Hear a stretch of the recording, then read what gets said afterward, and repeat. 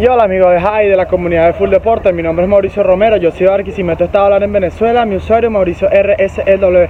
En esta oportunidad me encuentro en el Parque de Santa Elena, acá en Barquisimeto, donde les voy a traer la mejor rutina para que comiences a hacer calistenia. Es una rutina de principiante para que comiences a realizar este gran deporte. Sin más nada que decirte, vamos a comenzar con este gran video. Y bueno amigos, este es el primer ejercicio para comenzar a hacer esta rutina para principiantes. Son fondos. En este ejercicio necesitaremos una paralela para hacer los fondos de esta manera, bajando completamente hacia abajo y al momento de subir estirando totalmente los codos para que así el estímulo de nuestro músculo del tríceps sea más efectivo. El siguiente ejercicio que vamos a realizar son las Australian Push-Up en paralela.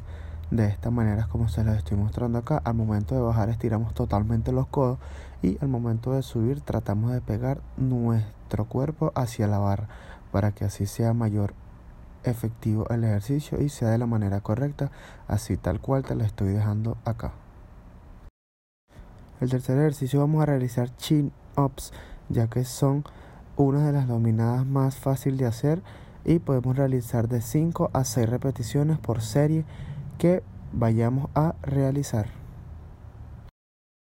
El cuarto ejercicio son las flexiones con abertura abierta. Este ejercicio debes tener en cuenta que al momento de subir debes estirar totalmente los codos y al momento de bajar que nuestro pecho toque casi el suelo para que así el estímulo del pecho y del tríceps sea mayor.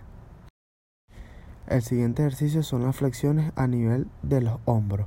Este ejercicio debes tener en cuenta como el anterior que al momento de subir debes estirar totalmente los codos y al momento de bajar que nuestro pecho toque casi el suelo para que así estallemos nuestro tríceps y nuestro pecho para que sea mayor el estímulo de los músculos. Si aún te cuestan realizar las flexiones, puedes realizarlo de esta manera ya que son las progresiones.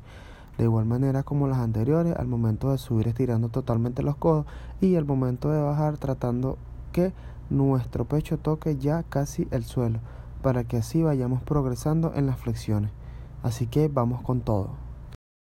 Y bueno amigos, este ha sido todo el video de la rutina para principiantes en la calistenia. Si aún no te has adentrado al mundo de la calistenia, esta es la mejor rutina y los mejores ejercicios para que comiences a realizar calistenia. Sin más nada que decirte, mi nombre es Mauricio Romero, espero que te haya gustado este video. Nos vemos como siempre en un próximo video.